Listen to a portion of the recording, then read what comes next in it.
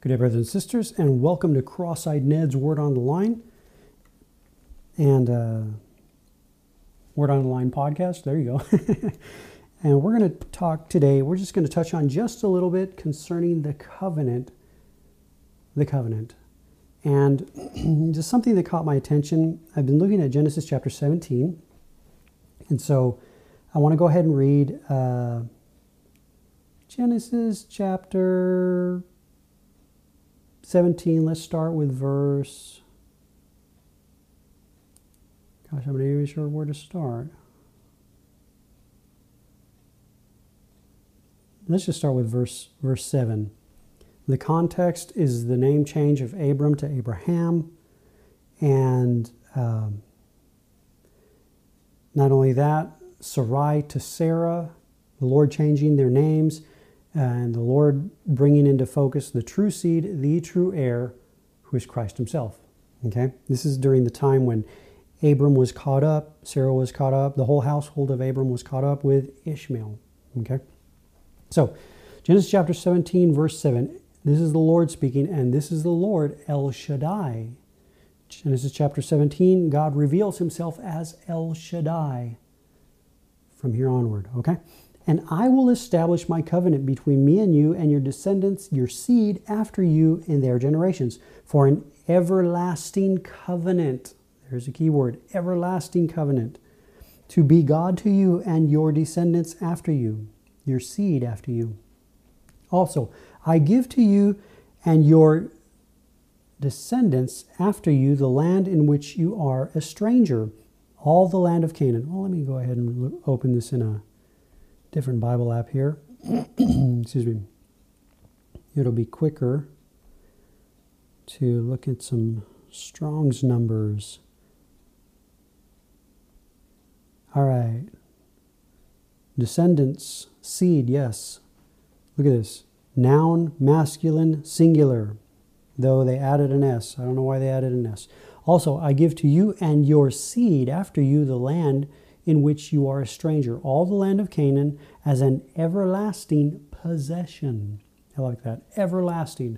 Everlasting covenant, everlasting possession, because God is the everlasting God. The eternal God, okay? Goes on. And I will be their God. Verse 9, and God said to God said to Abraham, he already changed his name, as for you, you shall keep my covenant, you and your seed, noun, common, masculine, singular, your seed after you throughout their generations. This is my covenant which you shall keep between me and you and your, it says descendants, it's still seed, masculine, singular, after you. Listen to this. This is the token. This is the sign of the covenant. Every man-child among you shall be circumcised. Verse 11, that was verse 10. Verse 11, and you shall be circumcised in the flesh of your foreskins, and it shall be a sign, there we go, a sign of the covenant between me and you. Because I'm establishing and making an everlasting covenant, I need some form of an everlasting sign for your sake.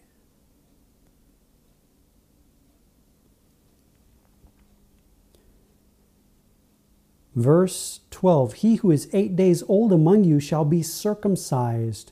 Every male child in your generations who is born in your house or bought with money from any foreigner who is not your descendant. That is, brothers and sisters, basically Jew and Gentile. Circumcised, circumcision. Now, the sign, the token of it is the cutting away of the flesh. There's several things to consider with this. Number one, because of, we've got to look at this. I love this. Verse 12, he who is 8 days old, at the age of 8 days, not years, no, not weeks, not months, no, not decades, no, 8 days old. He who is 8 days old among you, you among you shall be circumcised. Now a child, an infant of 8 days old, cannot circumcise itself. No, it has to be done by the ability of another. Now, brothers and sisters, we who are born again, everything happened in an instant. There is no progression in Christ. There is no, okay, God does this, and then if you continue on, then he'll do this, and then he'll do this. No, there's none of that in Christ. Everything happens in an instant, the moment of new birth. God himself performed the operation. The flesh has been cut off. El Shaddai, brothers and sisters, even with the example of the one who's circumcised, the one who's naturally circumcised in the flesh cannot become uncircumcised. It's impossible. You're either uncircumcised and you can become circumcised, but once you're circumcised, you can't become uncircumcised in the flesh. That's just in the natural, all right? Once you are born again, brothers and sisters, by the ability and power, El Shaddai, of another, you cannot be unborn again. You didn't make yourself to be born again. You cannot make yourself to be not born again. There's a covenant that's been established by God himself, the covenant who is Christ himself. Everlasting covenant. The everlasting Son. We cannot change this. We cannot undo this. We had no power, no ability to enter in. We have no power, no ability to leave. By the tender mercy and ever-bounding grace of another, even the Lord our God. The circumcision in Christ. The Apostle Paul spoke more along these terms, and we won't go into it because I want to keep this podcast short. But it is an everlasting covenant, therefore there must be an everlasting sign as well. Unchangeable. Cannot go back to what was previously before. So, if you've been born again, you are in the Spirit and not in the flesh. And I can go on, and you know we can go on and on, brothers and sisters, but I'll let you meditate upon that. I'll let the Holy Spirit stir in your hearts